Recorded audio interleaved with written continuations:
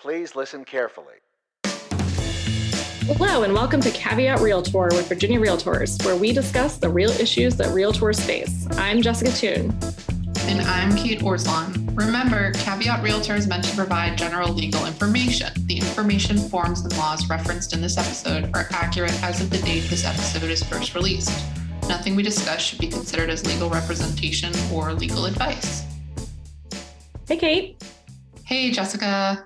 How's it going? Jinx, it's going good. How are you? Good. I'm glad we're here. Yes, here we are. Podcast day. The best day. Yes, the best day. Today, we're going to discuss the latest on website accessibility from the Department of Justice. We have discussed website accessibility guidelines several times before on this podcast and through other resources. Go to our website at virginiarealtors.org and under the Law and Ethics tab, click on Legal Resources. There's a search bar under the Filters section on the left side of the page. Type in website accessibility and you will see all of these resources. Right. And so we've noted before that the DOJ has kind of punted on these guidelines, right? They've defaulted to the Web Content Accessibility Guidelines, or WCAG, instead, which is a set of guidelines created by an international standards organization called the World Wide Web Consortium, also known as W3C. In March, the DOJ published some new information on their website regarding accessibility guidelines. They linked to another government website that we will refer to as the DOJ ADA website, which you can find at beta.ada.gov/web-guidance. That website provides guidance for how businesses open to the public can ensure their websites are accessible as required under the ADA. Now, unfortunately, the DOJ still has not published any detailed standards of their own and are still primarily relying on the existing WCAG standards. They also link to standards released by the U.S. Access Board, which is an independent federal agency that promotes equality for people with disabilities. The U.S. Access Board standards for websites run by the federal government are found in Section 508 of the Rehabilitation Act, which was a piece of legislation first signed in 1973, but which has been revised and added to over the years. You can find more information on Section 508 along with additional training and tools at section508.gov.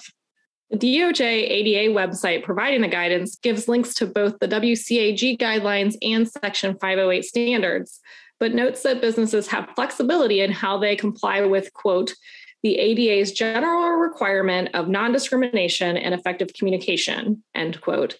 And those businesses must still ensure that the services they provide to the public, even online, are accessible to people with disabilities. The DOJ ADA website lists several examples of compliant website features, which we'll go through now, including ensuring there is sufficient color contrast between text and background, using alternate text and images, and video caption. When using text color to provide or distinguish information, you should include text cues for those who cannot perceive color. For example, if your website includes a form where some fields are required and others are not, include the word required to distinguish those fields instead of relying on a color or font change to make this distinction. Speaking of forms, ensure form fields have labels and clear instructions that are accessible by screen readers, and that those who can only use keyboards can still complete and submit the form. Also, that errors are identified automatically with accessible instructions for how to resolve the error. If your website has multiple sections with different headings, ensure that those headings are built into the layout in such a way that blind people can understand how the website functions and how they can access or navigate the page. Finally, providing a way for a member of the public to contact you about an accessibility issue with your website is encouraged. While you are not required by VREB regulations to have a phone number or email address on your website, doing so can provide this direct access to resolve such situation early. The DOJ ADA website also reinforces that the Department of Justice is committed to ensuring website accessibility. It provides links to several settlement documents and consent orders that different entities like private companies and universities have reached with the DOJ after an investigation revealed the entity's website was not accessible. One of the most recent cases was Rite Aid Pharmacy and its website specifically created for COVID-19 vaccination signups.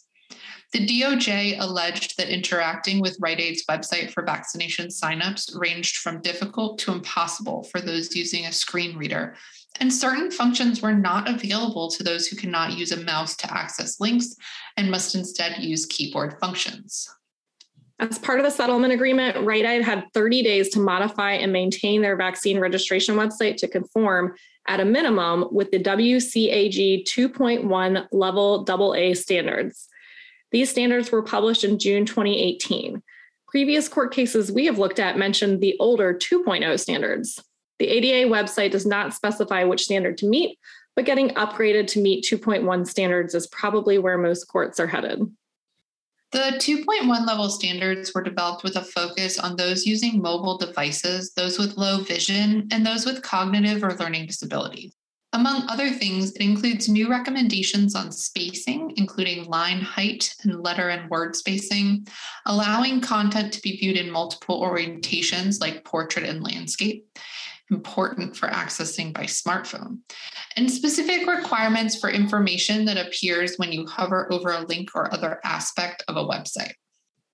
If you're a tech-oriented person who does this yourself, the WCAG website at w3.org does spell out the differences between 2.0 and 2.1 and how to get a site upgraded to meet those standards.